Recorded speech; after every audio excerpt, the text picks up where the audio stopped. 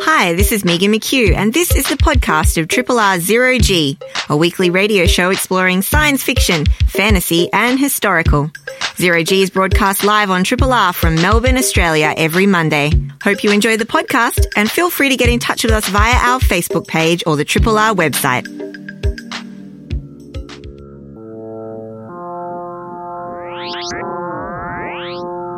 Zero G.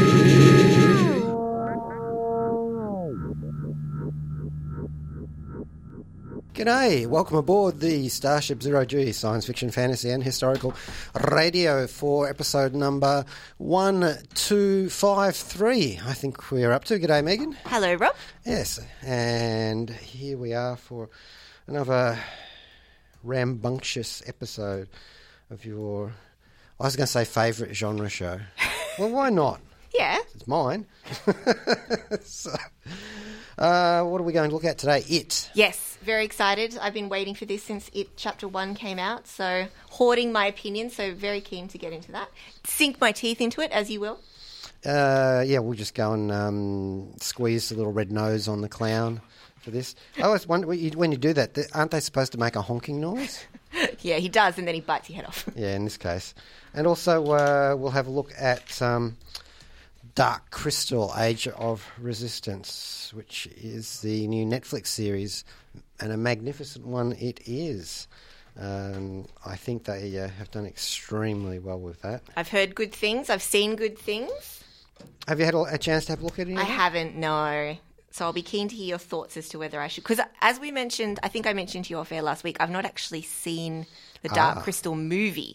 Well, you could actually, it is a prequel, so. Yeah, so I wasn't too sure whether it would still be all right to dive right in. So I'll be keen to hear your thoughts, and I might add it to the list of many things to check out. Our title is The IT Clown, and our podcast title is Podling, since there are podlings in Dark Crystal. Lovely. So I think we actually might, do you want to do it first? Yeah. I feel up for that. Should we do it first? Do we want to kick things off with a bit of a spooky track to get us in the mood, or? Yeah, what is this? So we are going to listen to something from the chapter 1. Mm-hmm. So the composer of this was Benjamin Wallfish, and I thought I would just, get right in there, and I've selected a track called You'll Float Too. Oh.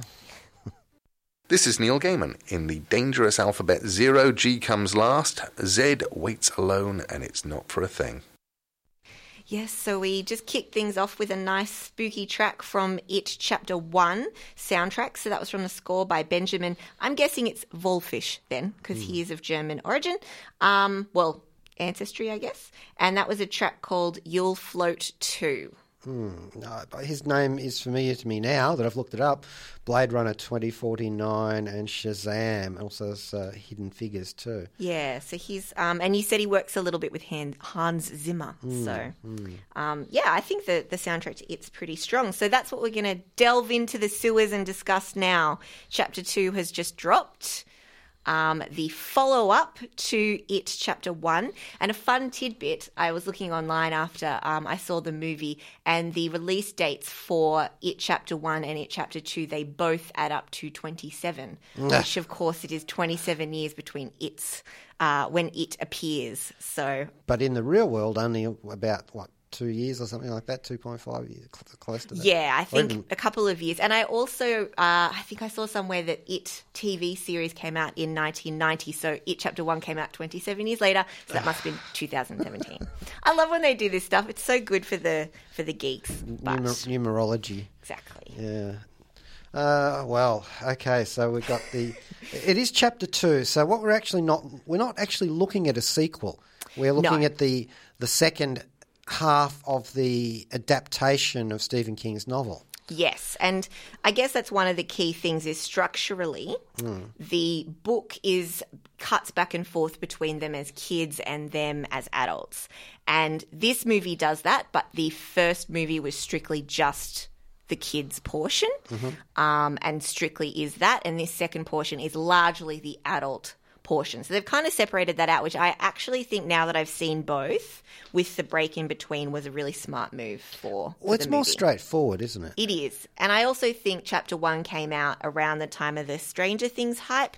And I Yeah. think marketing-wise it capitalised on a bit of that 80s kiddie Goonies nostalgia. So- Well, I've got to say that looking back at the 80s in the IT context doesn't seem all that much fun. No. Well, now it doesn't seem that much fun either in the adult, because adult, of course, then is sort of set in the 2000s, so much closer to contemporary time. So they changed the time. The book was 50s and 80s, so they've moved that for later as well. But neither time. Derry just doesn't look fun, which is the town that this is set in. I think that's half the problem, isn't it? Let's give some background on this. Yeah. Obviously, if you haven't seen the first one, you'll be doing yourself a disservice if you go and see And I Chapter think 2. it's because they fit together really nicely. And it's Chapter 1 is a great film, so definitely try to see that before you see the second one. As with the first one, it's directed by Andrei Muschietti. Is that right? Muschietti. I tried to look it up, Muschietti. but I didn't quite have time to get audio. But I think, Muschietti. He's an Argentine filmmaker. We've seen he's worked with Guillermo del Toro, and basically this main one. Well, he has done Warner Brothers' The Flash. He worked on that, and the live action adaptation of Attack on Titan. You know that anime. An anime, the giant monsters and stuff. And it's written by Gary Doberman, who we know from the Conjuring films. And also from Annabelle. And I think it's interesting to note too that Stephen King famously doesn't like many of his adaptations, but you can tell, and I'm not going to say sort of too much about it, but I think he's clearly on board with this adaptation of his book. Yeah. And he has come out on Twitter and said that he is really happy with this adaptation as well. So if that means anything, because I know he hates The Shining and I love that adaptation, but it does have the blessing from the man himself. And The Presence, which is a tiny spoiler, but, but you're going to know that. There's a couple of cameos that you might enjoy. So. Yeah. Okay, so basically the first film was set in 1986, and so it's a very 80s orientated film, as we're saying, very much like Goonies and Stranger Things and half a dozen other films from that I mean, era. we should really say Stranger Things is a little like It, because, Yes. It, Goonies, they're all sort of pulling from the same pool of inspiration. And also all subterranean too. When it's just occurred to me, they're all underground. Yeah, well, that's where the spooky stuff happens, Yeah, right? exactly. So that was set in 1986. It told the story of a group of young people. Well, they're basically in their early teens. Yeah. A group of misfits. It's always, In fact, they're called the Losers. the Losers Club, yes. Yep. And they had found themselves in pitched battle against the It creature, Yes, Pennywise the Clown, played by Bill Skarsgård. to wonderful effect. Yet another one of the Skarsgård clan. Yes. Yes, several of them have something to do with Asgard, so they're the Asgardian Skarsgårds.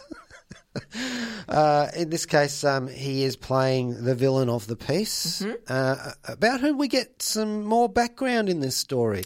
Yes, and I think some interesting treatment of Bill Skarsgård getting a little bit of time. Yeah. I mean, this is in the trailer, but a bit of time out of the makeup, which I liked. Yes. Proving that it's not the makeup that makes him scary. I actually think he's doing he's really putting his heart into this scare role. Because, he's a beautiful looking man, and they've really done a great job of making him look grotesque. Well, I mean, he hasn't, he does put his heart into it, but fear not, he won't run out of hearts.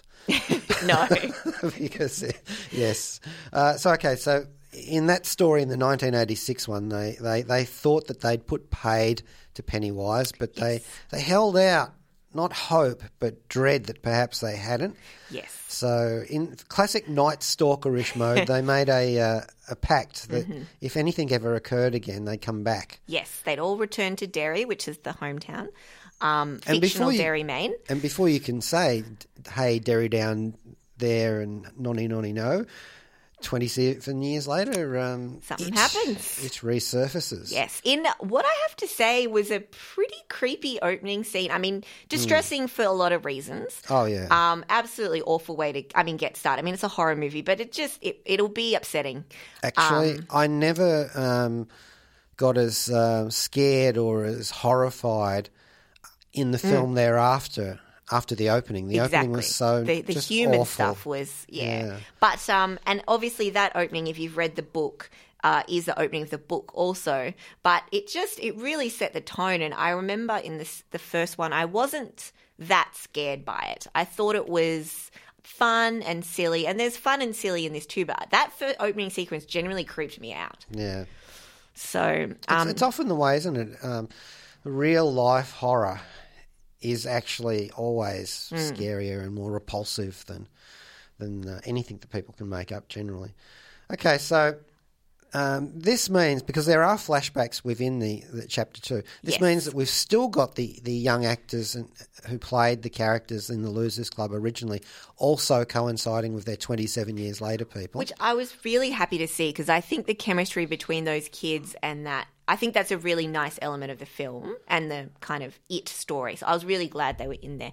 I was interested as to whether it had been filmed at the same time as Chapter 1. I had exactly the same thought. I looked it up. Do you know the answer to that? Yes. Yeah. So it's they've digitally euphened the young actors back to their 1986 sort of incarnations. But they did a good enough. There's a couple of shots where I was like, oh, that's a bit odd. But they've done it well enough that we both were like, I wonder if they shot this at the same time, which shows that they've at least done a good way of lining it up. A moment's further thought would have told us that they didn't, because they didn't know they were going to get to the second chapter. They'd hoped to, but they didn't know it. Yeah, I mean, I guess it was really banking on it, right? But you're right, they probably wouldn't have. Yeah, this was not a sure thing. No. To have a second movie in the cycle. So okay, the first thing about the Losers Club, great casting. Yes. I really bought that the older losers. Losers. Absolutely. And they do really great. They go back to that kind of old school great character introductions, and each one gets a really lovely little vignette of both sort of bringing the story back to Derry and kind of kicking off the movie, but we get a pretty good glimpse in a very brief period of what each kid has grown up to become. I thought that was, and I mean, it's not all roses by any means. Oh, absolutely. And that's not. all true to the book. There is some horrific stuff in the book I was remembering as I watched this. So, yeah, you really get a good sense of them straight off the bat, which is what I really liked. I love a strong character introduction. Yeah, I thought that this film's strength, if anything, was its characterizations of the losers and the bonds between them, the character relationships, I felt were really quite deep. Yeah.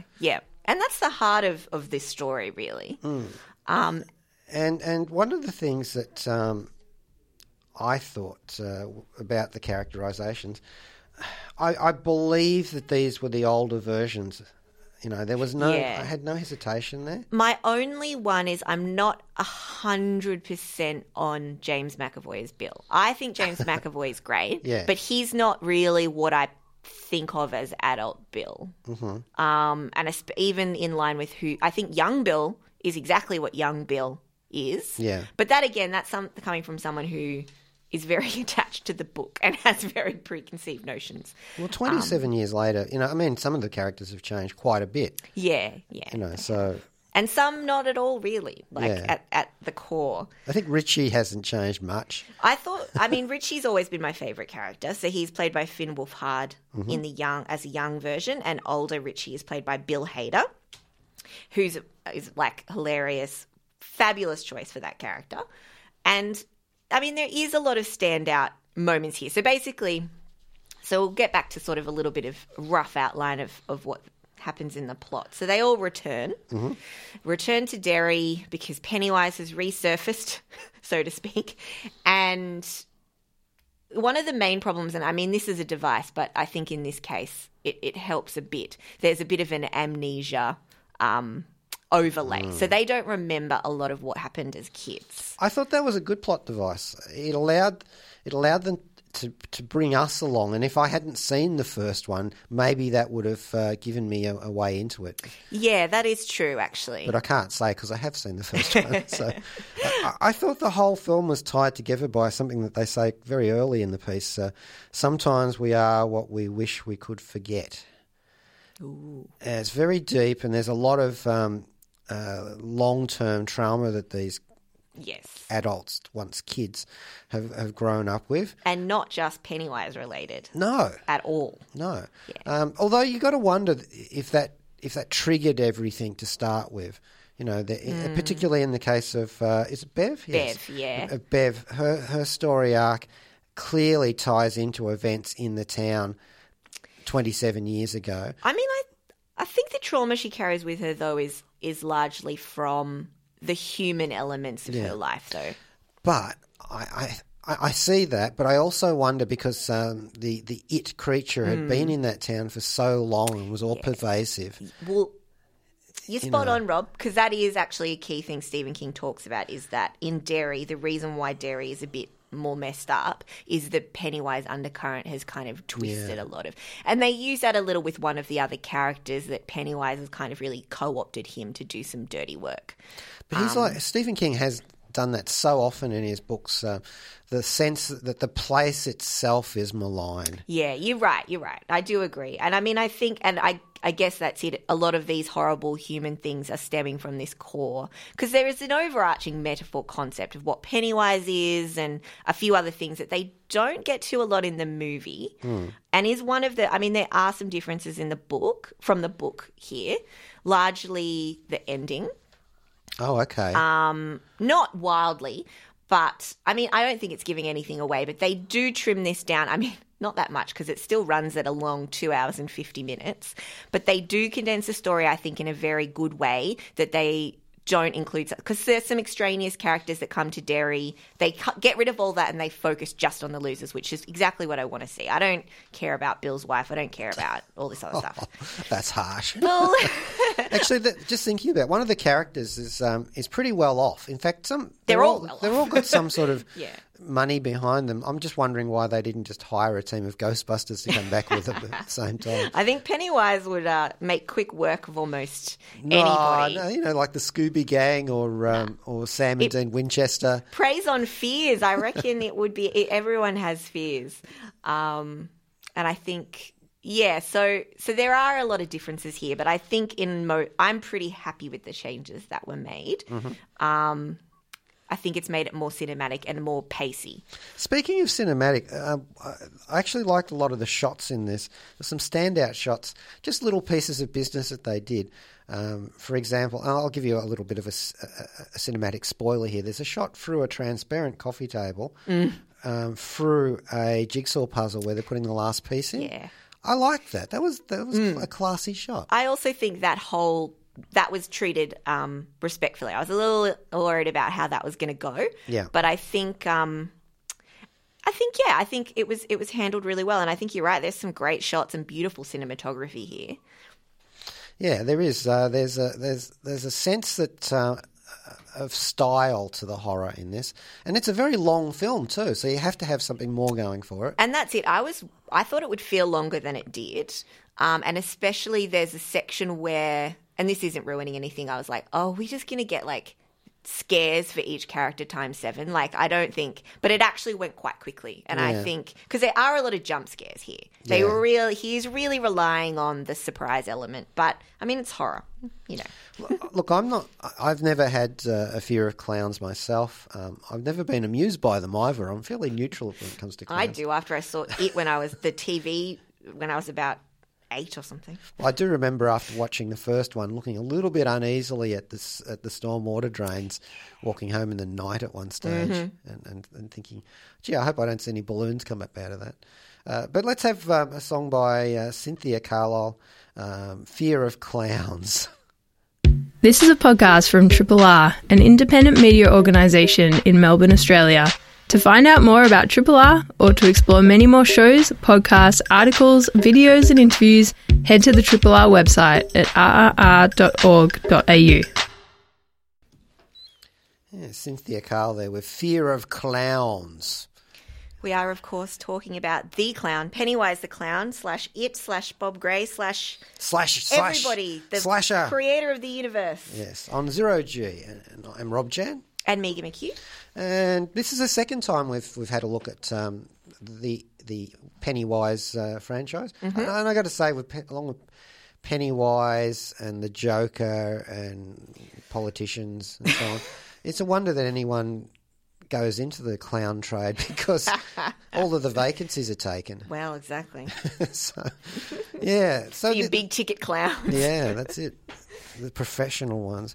So there's a couple of other things I want to talk about the second iteration. 80s tropes. I actually felt that they dragged the 80s tropes from the earlier movie into the present day. Like there's a couple of things. They come back to Derry in Maine right bang when there's a carnival on. Yeah. And that's always an 80s trope. There's always an event, like it's Christmas or there's a Halloween. Or It's a very small town thing too. It's like, look at these things small towns do. It'll create a great backdrop for insert action here kind of thing. And I think they kind of fumbled that a little bit because the carnival itself looks extraordinarily well attended. And then suddenly the town's empty. Everyone's at the carnival, obviously. Well, yes, exactly. I mean, you've got to have shots of, missing posters flapping across a deserted street and all but everybody's in town for a carnival. I think that's the thing too. Like, you make a good point is that there's some things about this that don't quite stitch up. Yeah. But I do think it is in the vein of your fun jump scare horror movie. And it also does, in my opinion, capture the kind of the essence of what the It story is about. But coming off the back of, lately there's been a lot of really wonderful horror films. So we talked a little bit about this before, like Us, Get Out. Not just things Jordan Peele has done. Hereditary. Midsummer. And, there's even there's a couple of Australian ones that have come out semi-recently. So I think, and those are all wonderful and do have quite a lot of layers of complexity and social commentary. This movie isn't necessarily trying to do that. There are some metaphors about trauma, memory, and the nature of childhood, but they're fairly stock standard and they're not very deep, to be honest. And they're pretty obvious.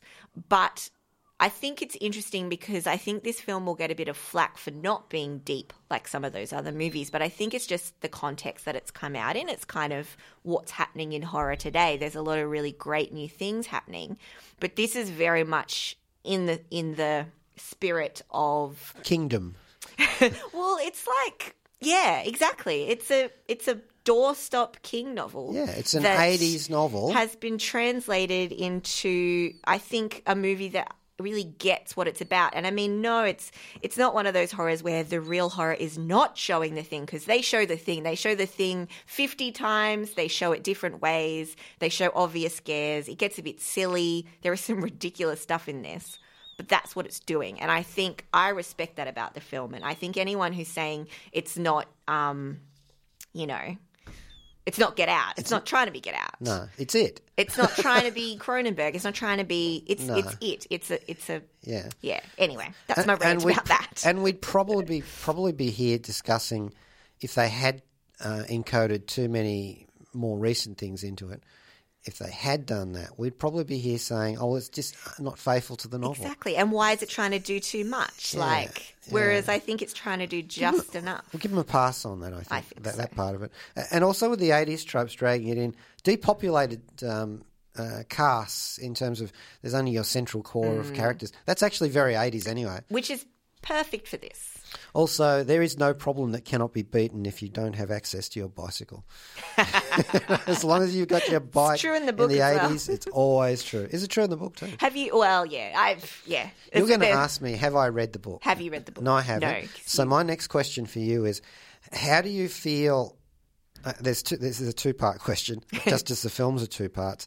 How do you feel this serves the novel, and how do you feel that this serves as the second part of an adaptation of the novel? I think it holds up well. I think it really gets, like I said, I was pondering quite a bit about, there's a lot of horrific stuff in the book. I was like, why is this one of my favorite books? It's awful. It's got all this terrible, terrible things in it. But it's because that the the story of the friendship and the heart of the book is so strong that it kind of ties that all in together. And I think the film is a nice reflection of that personally. I enjoyed seeing it on screen. I thought it showed me what I wanted to see from the book. I do think as a second half, I mean, if you look at them both together, it would be very long, but the actual pace of it would make more sense because this one is pretty much entirely action. It's pretty much 2 hours of the climax of a film. So we want to see the 2-pack DVD release. Well, and I guess, yeah, I think the first one obviously has its own movie climax, but it's a lot of build-up and it's a lot of character development as well. So, which is where this film excels, I think. And I think it really reaps the benefits of having done that.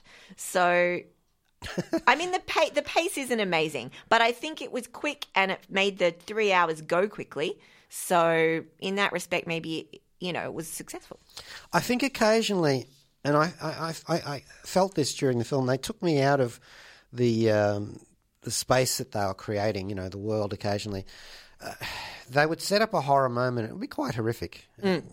That's what it's for. There is some horrific stuff. And then I think they'd step in too quickly with the snappy, humorous line that would give you that comic relief. Yeah, just a bit. Like they stood on it's like standing on a laugh. Yeah. Except they're standing on a scream, and I felt that lessened the horror for me. There were a couple of moments, I agree. They went too quickly to either a cinematic kind of joke, like a visual kind of cutting joke, or someone said something a bit too quickly. Oh, and there's some very, very, very underlining that, very, very, very endearing references to 80s science fiction and horror films. Really, really obvious. Quite, reasonably well done. Yeah. Well, I'll give them that. But I thought they were kind of unnecessary to put it in there. But then if you think about it, this is interesting. They do you're able to say this.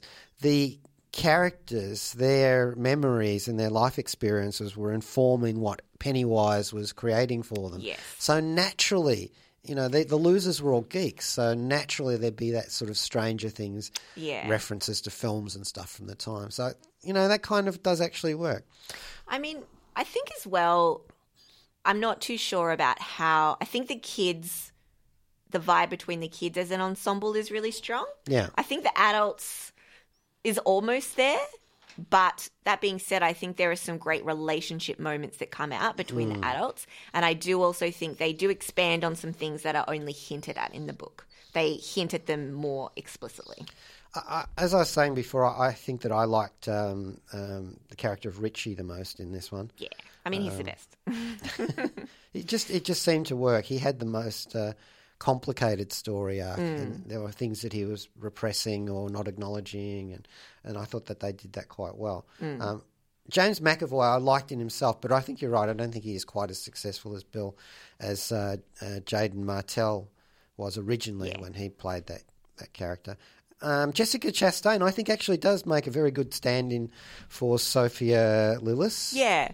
I mean, it's sad because you think about she's lost a bit of that spark as an adult, but then you kind of think about what's not hinted at, but what's shown about her life. Yeah. And you can kind of understand that. And I think in the book she loses a bit of that spark as well. So I think that's quite true to form.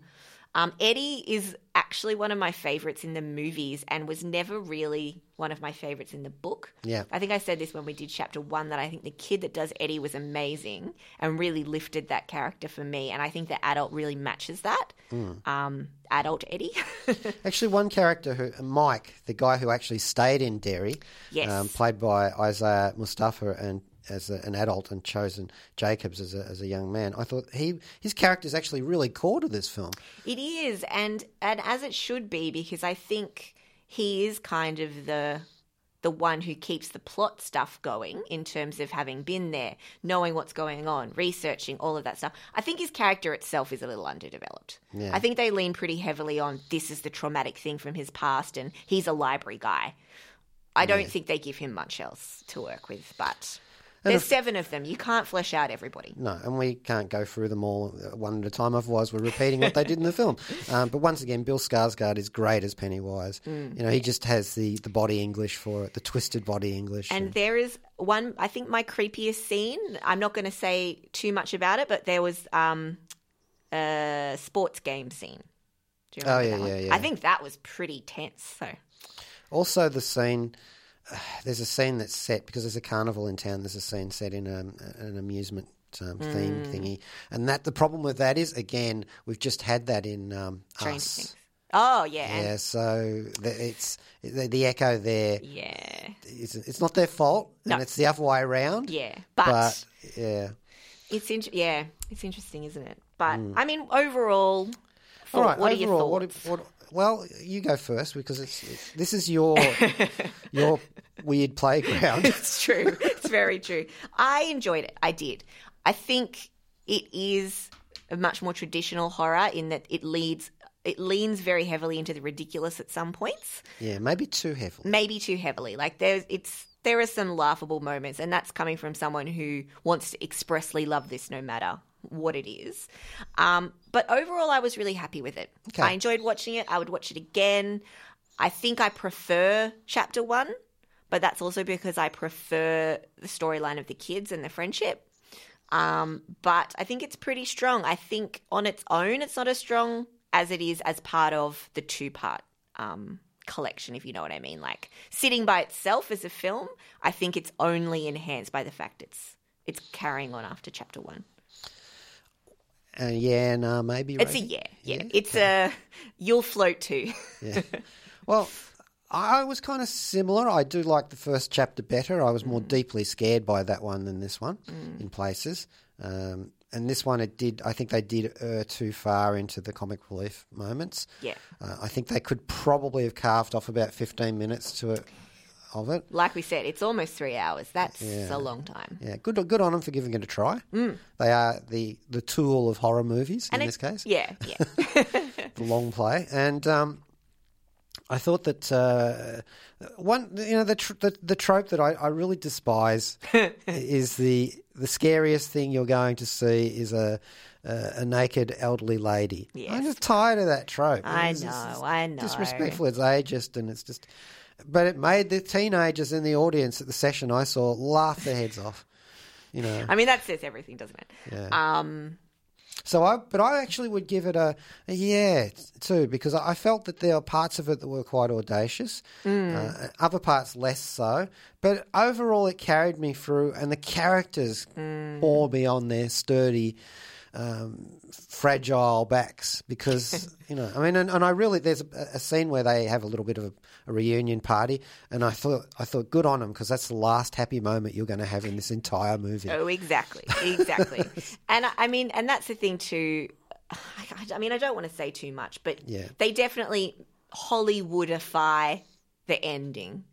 Stephen King just can't do endings. No, isn't that it's a running joke in the film? This is the thing; it's very meta. We're really, Bill as Stephen King, etc. Yeah. But I mean, I like when it's. I like this ending better. The end. Okay. So I give it a year as well. Yeah. Okay, so we'll have a track next, which doesn't reflect upon Stephen King, but more The Dark Crystal, which is by Mr. Jones from a portmanteau anthology album called Back to the Future, which has got nothing to do with Back to the Future except it's got a track on it from that. The Dark Crystal. This is Raymond D. Feist, the man who started the Rift War. Will it help if I say I'm sorry? 0G. It's totally lacking in gravity. Yeah, you do that. And we had a track there, the Dark Crystal soundtrack. Just to mention, to presage the fact that the Dark Crystal Age of Resistance television series, all 10 episodes, is now dropped on Netflix. It is a prequel to the 1982 Jim Henson film The Dark Crystal, set on the fantasy planet of Thra. Now, this is, of course, a movie that's done with puppets, Muppets, and all sorts of other things, and so is the sequel. the prequel, which kind of serves as a sequel now because it's been so long since then, but it is a prequel, actually. So, having watched at least half of it now, I can actually say that you could watch this cold without having watched the 82 movie. Okay, and great. that you will be able to go and watch that afterwards. So that may, after such a long interval. Although that 82 Dark Crystal film, along with Labyrinth, two of the jewels in the crown of fantasy movies, and are very, very fondly recalled by creative people in particular. Yeah, it's a real feat, some of the work that was done with those puppetry. The puppetry is incredible. Yes, and that is so in the new series as well. Although they have used CGI, mostly as far as I can see, for really big shots, landscape shots, but also occasionally for removal of puppeteers who are walking behind the puppet. Right, okay. A few things like that. So they've done that quite well. Obviously, it's the Jim Henson Creature Shop working on all of this, and it was created by a trio of people, including a director who we've seen before, and a whole just a unit of people who don't actually have credits that I would say feed into this. Okay, interesting. So I don't know why they did it, but it's Jeffrey Addis and Will Matthews, who both worked on Life in a Year. They're the showrunners, and Grey's Anatomy in one of those cases. And a director, Louise Leterrier, who was the French director who did... I've just gone blank there. No, the first two Transporter films, and The Incredible Hulk in 2008. The Norton one. Right. And Clash of the Titans in 2010, and Grimsby most recently in 2016. So he's the director. But he also was the second ADI, assistant director, with Alan Chabat on the production of Asterix and Obelix Mission Cleopatra, which I just was talking about on the interval. That's so crazy. So, yeah. And they've put these 10 episodes together and then basically explaining how the Dark Crystal movie universe got the way it was. Cool. It's a world that is governed by creatures called the Skeksis, who seem to be rather angry birds, and the Gelflings, who are much more laid back, very civilised and sophisticated, kind of like little puppet elves. Okay. There are other races on the planet of Thra, the Podlings, who are you can't really understand most of the time, but they have every now and then they pop in a word of English so we can understand that. And they're the cute little masses. So, you've got here's your pyramid, the Skeksis up top, who are supposed to be looking after the crystal, the Thra, which is one of those the land and the crystal are one things. So it's and again, another 80s sort of new age trope almost. Yes, indeed. And the Skeksis are very much metaphors, even back in the 80s, metaphors for robber baron capitalism. Yes, they are literally draining the lives from their servants. Who want to be ruled. They want to believe in their rulers, but, they're going to be let down in this. And this is a story, Age of Resistance. It's a story of rebellion and finding out things that they hadn't known before.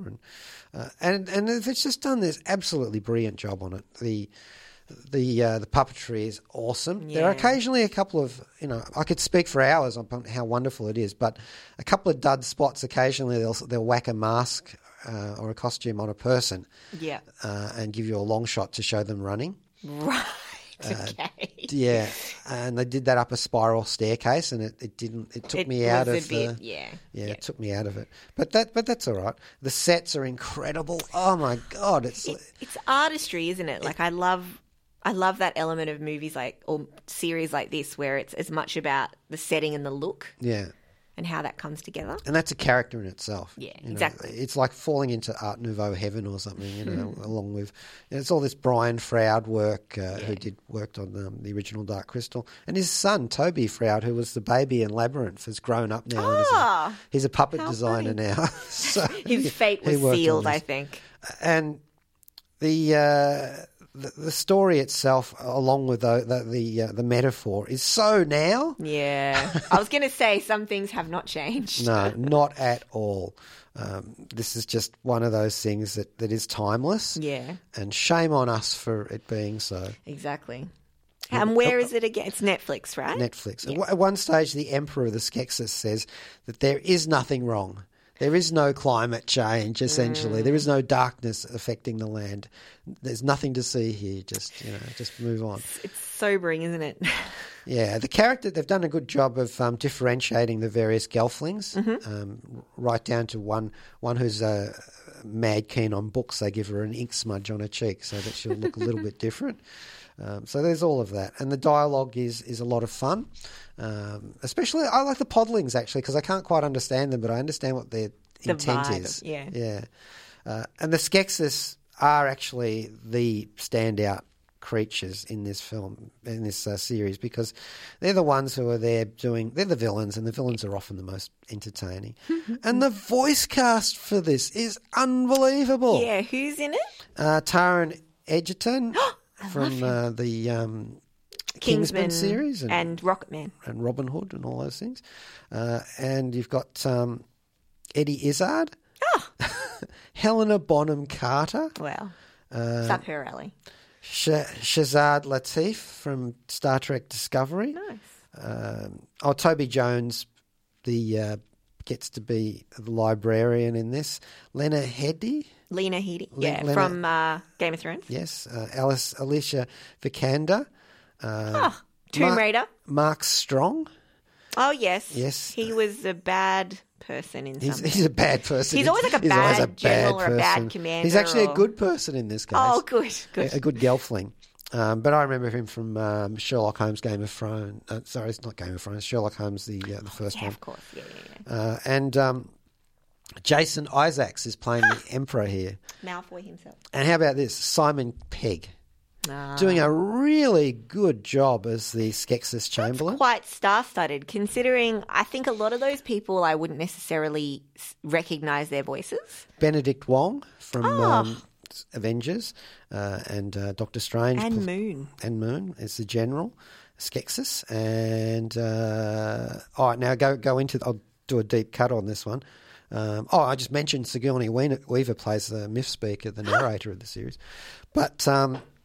the Skeksis scientist character, because they're all sort of differentiated, he has an artificial eye. Mm-hmm. Now, in the original, there's one of those in-jokes. They made the eye out of a TIE fighter control sphere from Star Wars. Oh, right. Okay. So they've done that again for this one. Yep. But this time they've stuck a tiny little Darth Vader figure in it. Really?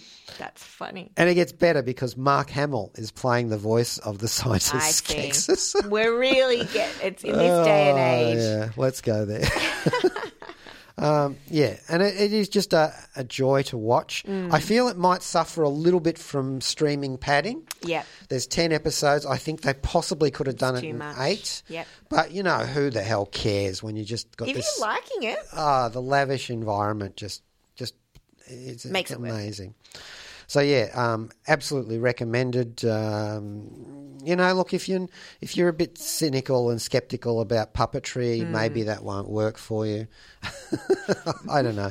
I just got sucked into this universe so much watching. I might have to take a look. And back in the days in the 80s, it was such a creative inspiration to me and a lot of people I know to see the Hensons take this onto the screen. Yeah, and it didn't do terrific at the box office, but it didn't fail. It made its money back and a bit more. And it's remained a classic, like a cult classic. Yeah, more so. Exactly. I'd like to know grown over time. Yeah, exactly. I highly recommend the Dark Crystal Age of Resistance. Nice. And I'll let you know how it goes. Wrapped up by the end of it, because it's streaming and it's hard to watch them all at once, I find, anyway. And that's about it for Zero G today. Yes, we've whipped through a bit today. We'll go for a couple more minutes of Mr. Bowie of Magic Dance. We kept playing just the start of it. And then, I know. Yeah. We will play a little bit of the subscriber benefits that you can get as a subscriber for Triple R. Yes. And I guess that's it for today. Joe Brunetti coming up next with Astral Glamour. Thank you, Rob. Thanks, Megan. G'day, this is Rob Jan. Thanks for listening to the podcast of Triple R's Zero G, a weekly radio show exploring science fiction, fantasy and historical. Zero G is broadcast live on Triple R from Melbourne, Australia every Monday. Hope you enjoy the podcast and feel free to get in touch with us via our Facebook page or the Triple R website.